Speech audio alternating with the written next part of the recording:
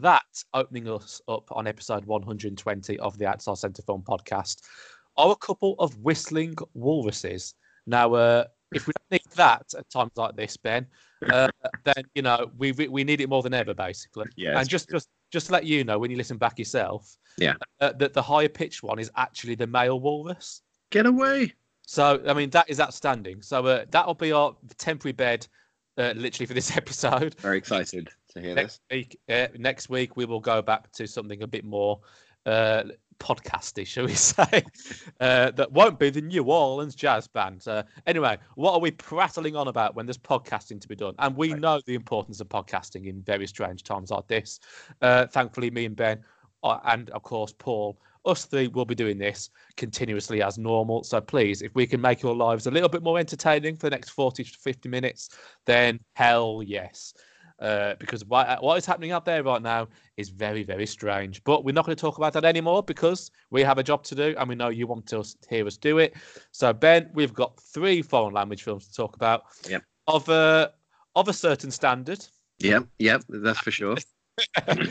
And we'd love to guarantee you 3 masterpieces this week, but we simply can't, ladies and gentlemen. However, I always think that when we do have something to moan about, the episodes are generally more entertaining. So you are guaranteed entertainment for the next, as I say, 3/4 of an hour or so. And Ben, I'm not going to blame you. I'm really, really not. Two of the 3 films are yours this week, but I have got nothing to be proud of in the middle either. So we are all in this together, which we know we are anyway. So I'm actually genuinely interested to see, and we know it's the case of, if we can't actually say we love any of these films, it's more about which will be our film of the week, the one that we can tolerate the most. So it could be the first one.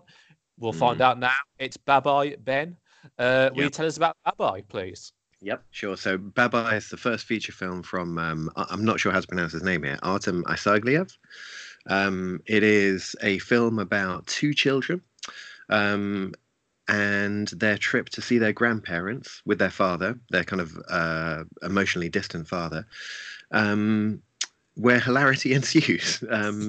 It's a film which is very similar to The Ridge, Seasons, the Swedish film we watched a while ago, but with 14% more story in it. It's a film that the director has made with his family, so pretty much everyone in this film is a family member of his. It is a fiction film using non-actors, and it's very interested in giving you a child's eye perspective on things. So yes, the reason I'm a bit shortcoming with what happens in the story is because the whole film is what the kids see around them and how they kind of interpret this. And there's very, very little information given to you. You understand family connections. And that's pretty much it. Everything else is just presented to you as, I don't know if you had the same thing, but when you're a kid, you're just kind of like, you're in a car, you fall asleep, you wake up, oh, I'm here now. Stuff's going on, apparently. Yeah. And it has that kind of the immediacy of how a child experiences life, perhaps, with little explanation of what's happening. And there is a story going on there, and you might be surprised by how that story suddenly develops and throws itself at the forefront of the film, while also remaining in the background, oddly. I did not hate this film. I find it difficult to hate something that's made in such a... It's got a real philosophy for how it's made, most strongly at the beginning, where you've got some of the most wonderful, shallow depth of field photography I've seen for quite a while. As the film goes on, that depth of field gets wider and wider, and the film gets more and more easy to understand as you see these 2 kids where their father is overbearing, he's emotionally distant, he's difficult, he's just kind of dragging them around, no one explains anything to these kids. They get taken to see their grandparents. Is it a different town? Are they staying with them? Not 100% sure, really. And then they kind of go around with adults to various places, a shopping market, out for trips to see friends, having meals and stuff. I don't know. I didn't hate this film at all, but I'm never ever going to love a film which is about kids at the center. I don't know why. It's just, I'm really sorry about this. And you are actually a father, let's just say. I am a father. Yeah, kids at the center of a movie for me is always it's a little bit reductive. Either you have one of these movies where you hook a kid, not literally hook a kid up, but you have a kid interact with an older person and you get a lot of heartstrings plucked, or you just look at the world through the eyes of a kid and everything's a bit scary and intimidating, which is what this is really. Having said all that, you did like Pihu. I did like Pihu. I did. It's not a given, but I just tend to not warm as much to kid-centered films. And Dear Etranja? Dear Etranja. Oh God, yeah. For me, Dear Etranja was more about the adults. But yeah, I see your point there. No, there are exceptions to every rule, and I didn't hate this at all. There was a lot to really like about it. The camera work is wonderful, blissful. I love its kind of odd take on things. We've seen other films shot like this as well, like Oleg and obviously The Ridge as well. Films which decide they're going to film everything in one particular way and then stick to it and never deviate. And that's what Babai does. And its philosophy is well founded. This is how kids see things. This is the kind of restricted vision you have as a child. It's kind of it's like going through a scrapbook of someone's like half remembered memories from when they were a kid or something, which eventually does tie up into a film, and it leaves you with an ending where you go back and you start looking at things that happened, and there were little signs of what was going to come all the way along there. I don't know. I liked it. Didn't love it. Looks great. Loved the use of family in it. But what about you? How'd you take to this one? I didn't like it and I didn't love it. But basically, we should also say that this is from Rotterdam 2020. Yeah. Now, people will remember how bad Rotterdam 2020 was for most of the films we did last year, apart from the film of the year, which was Alva. So that's worth saying. So, history could well end up repeating itself, but this is not Alva, Benjamin. I was going to say that. Anyway, look, here's the thing. You've actually described a lot of it quite well. I can imagine something shit like this coming out of Britain, to be honest, from a director who is definitely male with a beanie hat, a goatee, and one piercing. And I can imagine this person being slightly arty, definitely a Guardian reader and a Labour voter, being interviewed about this film, saying, "I watched a lot of Carl Theodore Dreyer growing up, and I'm all about creating space for the characters to breathe." So you think, okay, what an interesting young socialist, left-wing, warped individual. Let's check out the film. You watch the film and then you realise there's actually no Dreyer in this whatsoever. It's just yet another piss-poor, low-budget, handheld camera, arty, pretentious load of shit. Did he cite Dreyer as an influence for this film? But that's the point. This is an entirely fictional scenario, that I just made up, Ben, because for me it actually rings true with the film. Because at the beginning of the film, you see, and I hate it when films do this, you see a quote. It's all, when you see a film that quotes Faust or is said to be inspired by Faust, otherwise why would you do it? There, and then there's actually in the film there's no deal with the devil, there's no begging for forgiveness, aka Faust things. It's all coming back to me now. Yeah, right. I don't know why they went to all the time and effort of explaining what Babai means in a kind of weird, confusing way. Exactly. Yeah, it's just like, please just do me a favor. Like, this film is actually under an hour long, but it feels like 3 hours. It's a badly made film. It's boring, and for me, it's actually pointless. And the only other thing I want to say about it is the use of handheld camera. You've praised that. This basically for those people that say they hate films made by handheld cameras because it makes them feel disorientated and sick. This is how they feel when they watch any handheld camera film. This film, because this film made me feel disorientated and sick. When you watch it done properly, you don't get those feelings. But this is what those people feel when they see a good one in this film. Like, it's appallingly made in that sense. That's a nice insight into how other people see things. If you get anything else from Babai, you got that. Well, I mean, honestly, I've never quite understood why people feel that way about handheld camera films, were it not for this film. this is a film that broke the camel's back for me. Like, really, this made me feel disorientated and sick. It's blurry, it's out of focus, and it never, ever actually manages to capture the point it needs to, which would be fine going to your theory about, well, it's not a theory, it's a fact about what this film is. It's about a kid's perspective on things. But I also agree with you that I don't give a flying fuck about what a kid's...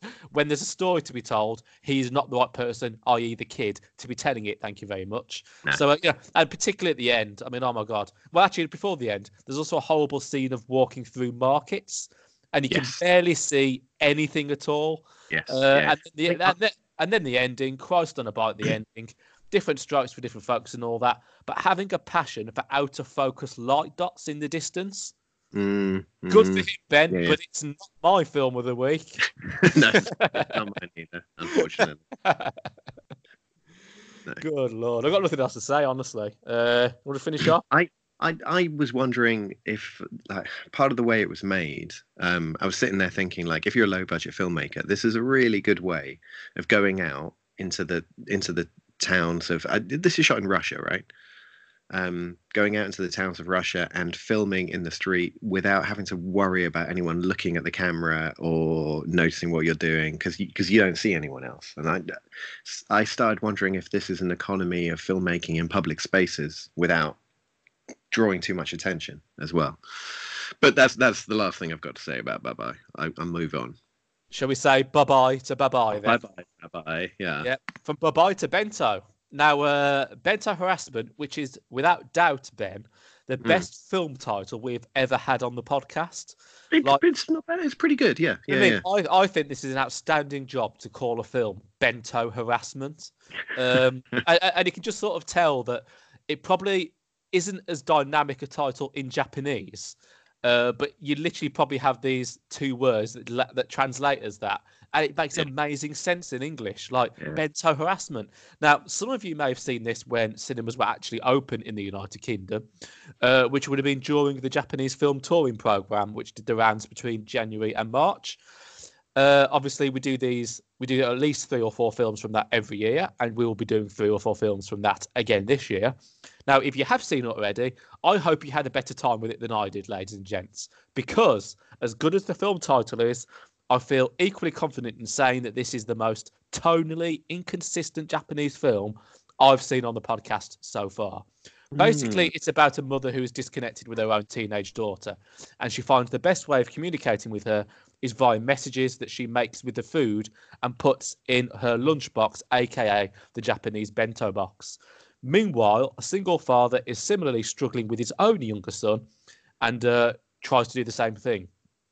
I really didn't like the film, Ben, primarily for the tonal reason I've already mentioned. It keeps veering from one thing to another in an almost dizzying effect. So if you think about Babai's dizzyingness in terms of its technical handheld production, this is, for me, is dizzying in terms of its actual tone. You've got drama, romance, anger, violence, melodrama, zany comic book humour, and then ending with an absolute vomit-inducing amount of sentimentality. For me, this film was a complete car crash. Now, I'd absolutely love not to give anything film of the week this week. I've threatened to do it in the past, but it would really set a dangerous precedent. So, purely on the basis that this is a film about what for me is the best food in the world, my favourite food, and therefore does have lots of pictures of it, lots of cooking of it, the making of the boxes and stuff. That reason alone makes this my film of the week. But believe me, I do not love this film at all. I've got lots more bad things to say about it. Again, I'll repeat that I do like the food side. And in fact, the film does capture really nicely how, Japan has a massive, deep-rooted connection with its food and, the people have with their own cuisine. And that's a pleasure for me, and it always will be a pleasure for me. And I just wonder, from your perspective, as someone who has a child, and I got 2. You got 2, and I believe one of them has been or is or will be going through the troubling teenage period. Oh yeah, we're stuck in the. One of them is, the oldest is 19, the youngest is 16. So you're there. very you are living this life. So yeah, I'll come over yeah, to you with the sector where you got an extra connection out of it. yeah. For me, the characters, particularly the daughter, were thoroughly dislikable. Mm. The stuff with the other single father and his son was mostly a waste of time. Again, it felt bleeding 3 hours long when it was actually comfortably half of that length. The humour was of a Japanese hysterical bent that is not my thing, and or at least in large doses, it isn't my kind of thing. But there is Mm. kind of a lot of it. Not all films actually do this kind of humour. It's what we associate the most with the Japanese in terms of what comedy they like to do. We actually kind of hit upon films a lot of the time that don't have that humour in it. So for me to actually have to put up with a lot of it was a bit of a shock. But of course, I had no idea it was coming. So as I say, more to be said on it. But yeah, it is my film of the week. None too proud to say it. And how did you get on with I, Bento I Harassment? I got on with it okay. So there are two things going into this. One of them is my kids are 1916. They went through the manga years quite heavily, Yes, the manga yes. anime years. Yeah. And so I had to watch and read a lot of manga and anime that tonally matches Bento Harassment quite closely, which I thought was oh, hello, callback. That's what they're doing here. Yeah. So there's one in particular called Fruits Basket. About a girl who her family is dead or something, and she lives in the woods by herself, but goes to school and gets involved in a bunch of people who turn into animals when you hug them. And the tone was a hell of a thing. When I was reading it, I was like, "What is this funny? Is this sad? What's going on here?" And the tone of Bento Harassment really matches that to me. So this is a very Japanese story. It's got that weird tone that so that's a terrible thing, seems to go down really well there, but it is a bit jarring. So I just kind of went with it. I was just like, okay, here we are. We're in funny tonal land. Let's go on with this. That's okay. After that, I actually kind of liked the picture of raising a teenager, because there's one moment at the end where the teenage daughter writes a letter to her mother. And in the letter, she writes, "You are scary and weird, but I love you," which for me kind of matched that whole experience of teenage. That everything Actually, she changes. doesn't say love you. She says, I respect you. I respect you, which again I quite liked. I like how so. Imagine this is a UK film. Oh, God. Imagine Please.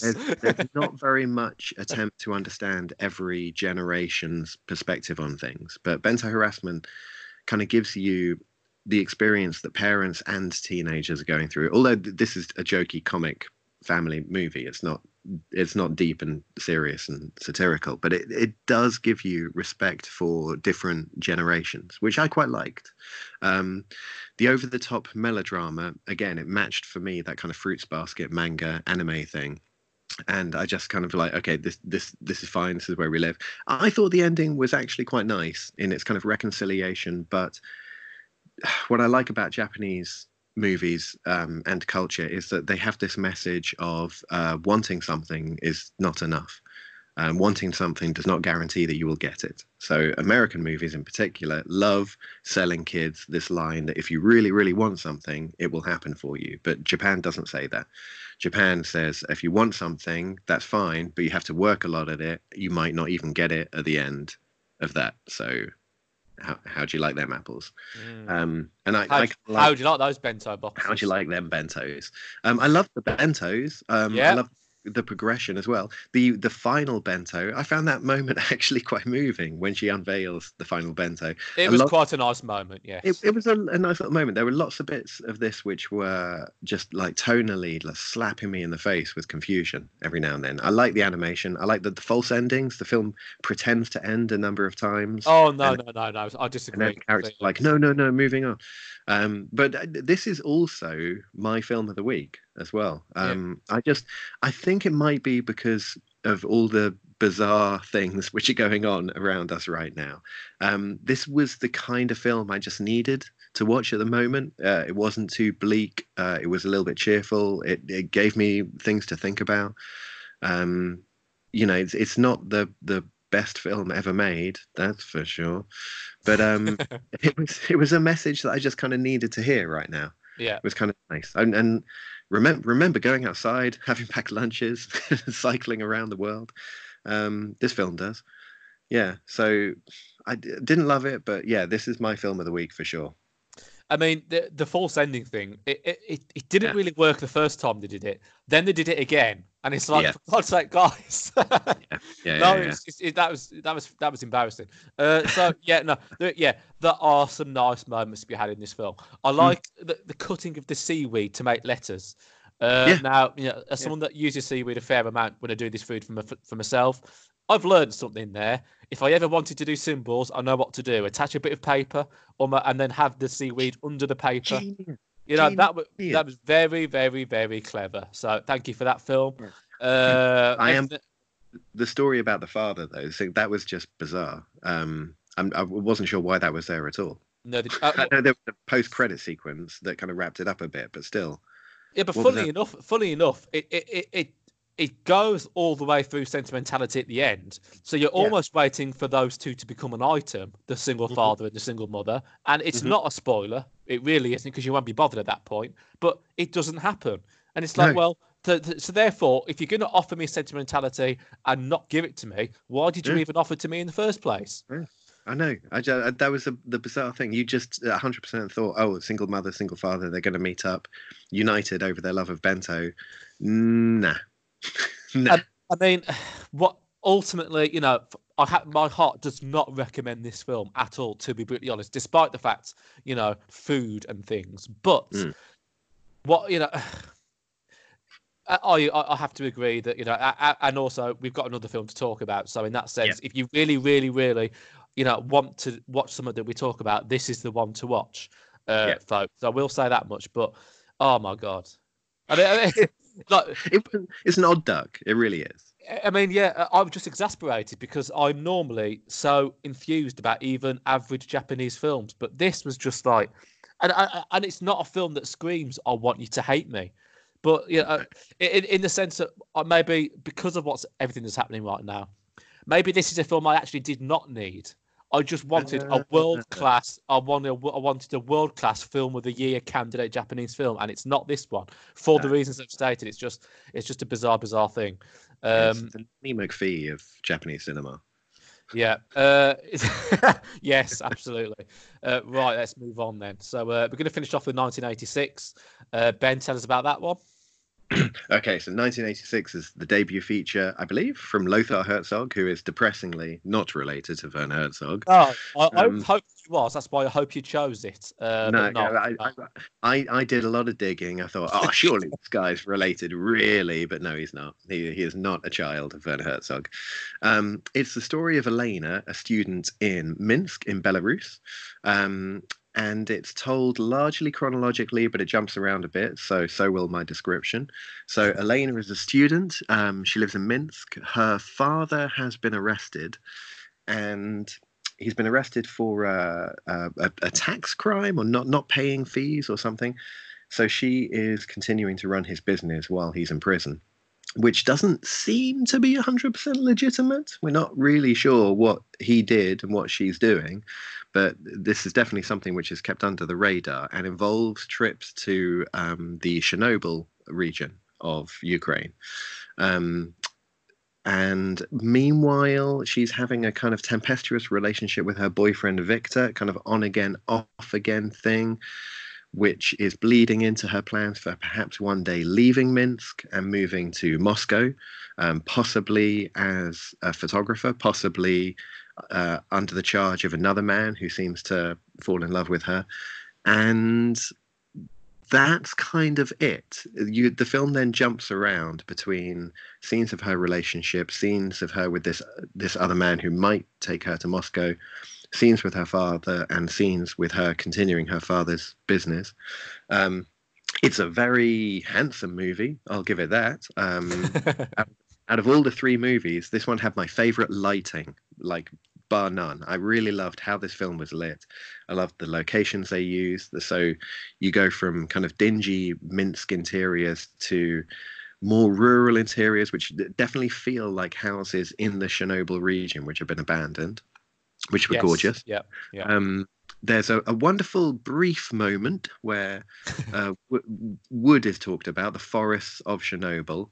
And after Chernobyl happened, all the forests went red. So they've cut a bunch of trees down. They're looking at the trunks, and they point to a line at which Chernobyl happened, where the color of the wood changes from wood color to red. And someone who may be Elena's uncle, not sure, points to the trunk of a tree and says, "There is 1986." And at that point, you go, that's why this film's called 1986. Right. That was a nice moment. I liked how little information was given about anyone. So you don't really understand Elena's relationship to any of the people around her that much. There's Victor, there's her mother, who kind of disappears.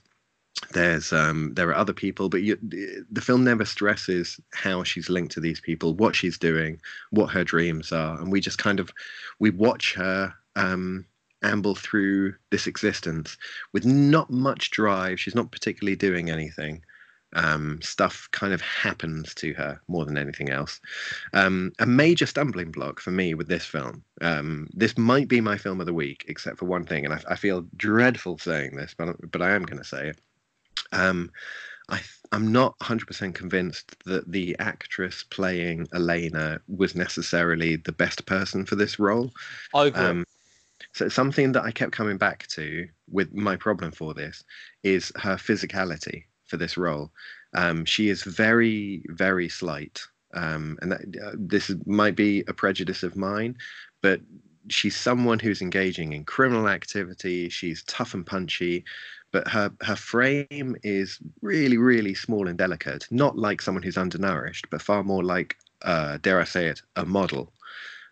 It feels like they put a model at the center of this film, just for those eyes that she has.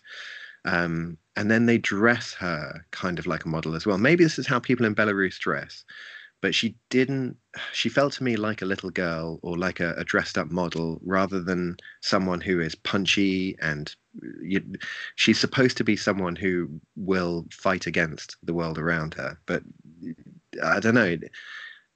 Is it just me? It felt like a real model. I would have loved to see in this film with someone else cast in the central role. That would have been really interesting for me. Not that she's a bad actress per se.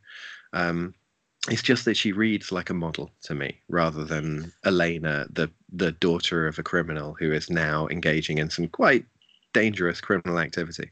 I mean, any of the people she does deals with or meets would have snapped her in half if they wanted to. And yes, I completely agree with what you've said, to be honest. Yeah, I mean, all the other actors really fitted their type.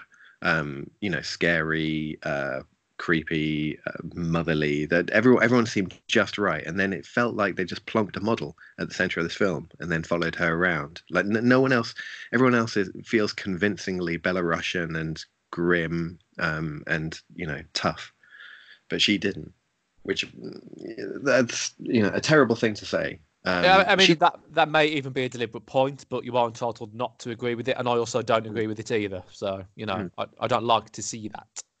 No, I would have rather someone who from this world, someone a little bit tougher, a little bit more bruised. Yeah. And also just dressed down a little bit as well. She feels like she's fashion modeling a lot of these scenes. Her clothes are very odd in some of the moments.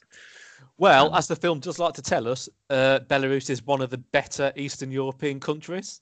In terms of its economic performance. There's a scene where that happens in the lecture theatre. Yep. So maybe that is actually a point. In which case, interesting. Yeah, I don't know how Belarusians dress. Maybe that is how everybody dresses for sure. But I could be completely wrong on this. Lothar Herzog, drop me a line. Tell me how wrong I am. Well, I mean, the fact let's be fair. These are the fine details of this particular movie, because the main points to be said are how dreary and melodramatic and pointless this little film actually is for me. I lost patience with it quite early on. I mean, just very briefly, hitching back over to Bento Harassment. Bento Harassment ruined for me because something happens to the mother, which makes the daughter automatically kind of love her mother, at least in part. So therefore, the bento boxes started to then become redundant. At least that was a moment in the film where it was like, okay, I can understand why this movie fails. Which similarly happens in 1986, really, because for me, Lena, the lead character, was insufferable. She's a face with a permanent scowl. I actually thought it was going to be a film about mental health, but done with a bit of subtlety. But no, she's actually just dull. The best bit of the film was when she took those nice clothes off. That is the best bit of the entire movie, and I'm glad that I'm stuck around long. The camera obscure moment. Yeah, and I'm glad that I stuck around long enough to see that. Otherwise, fuck no. And actually, you know what? Here's the thing. With the slight impoverishment and kind of just the way that it dealt with the characters and the fact that it's essentially a relationship that's going on here. Around, I don't know, at some point during the movie, I actually started to think, in the hands of somebody better, and if it was actually of a decent quality, he could have done himself a monstrous bit of genius here. Yeah. Now, the reason this is not monstrous is very, very clear to me. However, there are some similarities. Essentially, as I say, you've got a relation there between a man and a woman. You don't necessarily, Lena and her boyfriend, whose name escapes me, you've already mentioned it. Victor, that's it. There's a lot of kind of ambiguity with that relationship. You're not quite sure whether they actually do stand with each other at any particular time. It's a lot less nuanced than Monster is in that sense, but there is a relationship. And there's a lot of kind of conversations and following these people and the kind of the spend moments together, the spend moments apart. But I thought, of course, this is nowhere near a monster because you've got some humour, and bloody hell, 1986 is crying out for one or two scenes of humour. Please. No time. No time for that when you're stuck with dreary, insufferable people. And secondly, Monster was made by a director who actually wants to make a difference. Like, you can tell there's an auteur element. Like, he wants to play with us, the audience. He wants to play with the equipment. He's playing with us. Whereas this director is very, very serious, telling us a very serious story about a very serious, pretty young woman in a very serious country. And it's like, there's a time and a place for that. Of course there is, but not in this particular film, Ben, for me. It just doesn't work on any level. No. I was kind of lost as to what this film wanted to tell you. Like for Babai, I felt I know what this film exists for. We're looking at something bleak and obscure through the eyes of someone who doesn't really understand what's going on. Bento Harassment, I didn't really get what 1986 wanted me to understand. I didn't know what the Chernobyl connection really was, and I didn't really know, like, maybe there is no point, and maybe the point is chaos. Maybe the point is, after Chernobyl happened, there's no meaning, there's no rhyme or reason for it, but we can point to the cross section of a tree and identify where something took place, when something took place. But there is no underlying meaning other than that. The way this film wraps itself up at the end, without giving spoilers, kind of, again, you're asked to find your own meaning of what's going on and what will happen next. The film doesn't give you anything. But that I agree, and that only works when the director actually gives you a tool set to work with. And you haven't got that here. No, you don't. I wasn't sure what I was supposed to presume about this. The Victor relationship.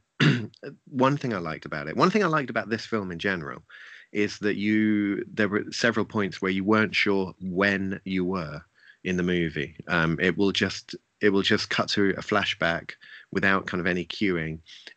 Afterwards, it'll cut back to, so you'll have a scene of her on a train, for example, then you'll cut to something else, and you'll think you're later on in the movie, but then it'll cut back to her on the train, and you go, oh right, I was in the flashback. Okay, gotcha. And this film does jump around in time quite radically, although it always cues you up afterwards, so you know that what you just saw was a flashback, but it's temporarily disorienting. You'll suddenly not be sure where you are in her relationship with her parents. That was not awful. And again, the lighting in this film is glorious. This film looks really good. If I was going on just how things looked, this might be my film of the week. Although, then I've got you've done that before. Yeah, I do that a lot, really. You do. Sorry about that. Sorry, everyone. But yeah, there was too much that I had questions about, and that frame, I feel terrible because when I saw The Watchmen, everyone remember Watchmen in a cinema? Everyone remember going to cinemas? I was sat next to this guy who I didn't know. He was just having a chat with his friends, and he launched into this whole thing about one of the characters in Watchmen, and he was going, "Well, she doesn't really have the kind of physical presence needed to really beat people up, and she'll just a swift kick to the head." And I feel like I'm that guy now, talking about 1986, saying, "Oh, this lady is too fragile to be doing crimes." That's a prejudiced thing for me to say, but it really. Watch the film and see what you think. Well, but the thing is, she doesn't really do any bloody crimes, though. There's I a lot of talking about crimes, and there's a lot of yeah. meetings about crimes, but fucking crimes happen. It's Well, just, you know. There are two, but you don't really know that one of them is a crime at the time.